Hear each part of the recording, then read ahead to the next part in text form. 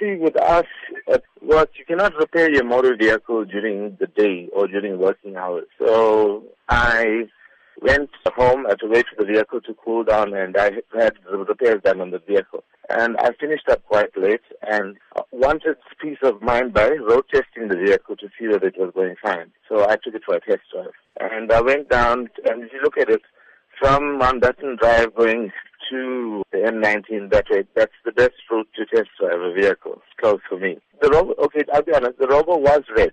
I did shoot the Robo, but I did check that it was clear. And when I saw that it was clear, I shot through. And the thing was, when you look at it, you don't know what speed they're coming at. So apparently, because I interrupted that illegal drag race, it became a problem. That's what the altercation was over. At the first time I drove out with the car, nobody said anything or told me anything. And then I carried on test driving the car, checking the car without the radio on. Listen to your vehicle and be able to pick up noises and faults and what have you. And that's what I was doing. And then eventually I turned into the garage to go and buy food because I was hungry. I didn't have supper. And the only place was the Jolly Grubber, Steers, so they were still open. So when I did go in there, as soon as I jumped off my motor vehicle, they confronted me.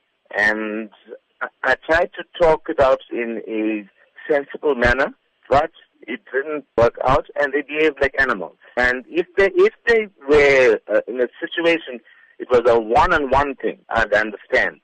But a group to come like that, that's animal behavior.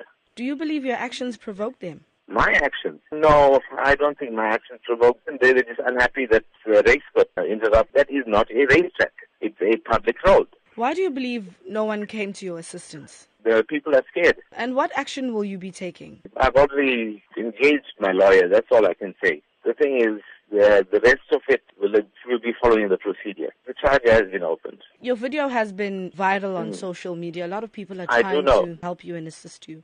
Now, how does that make you feel? You know what?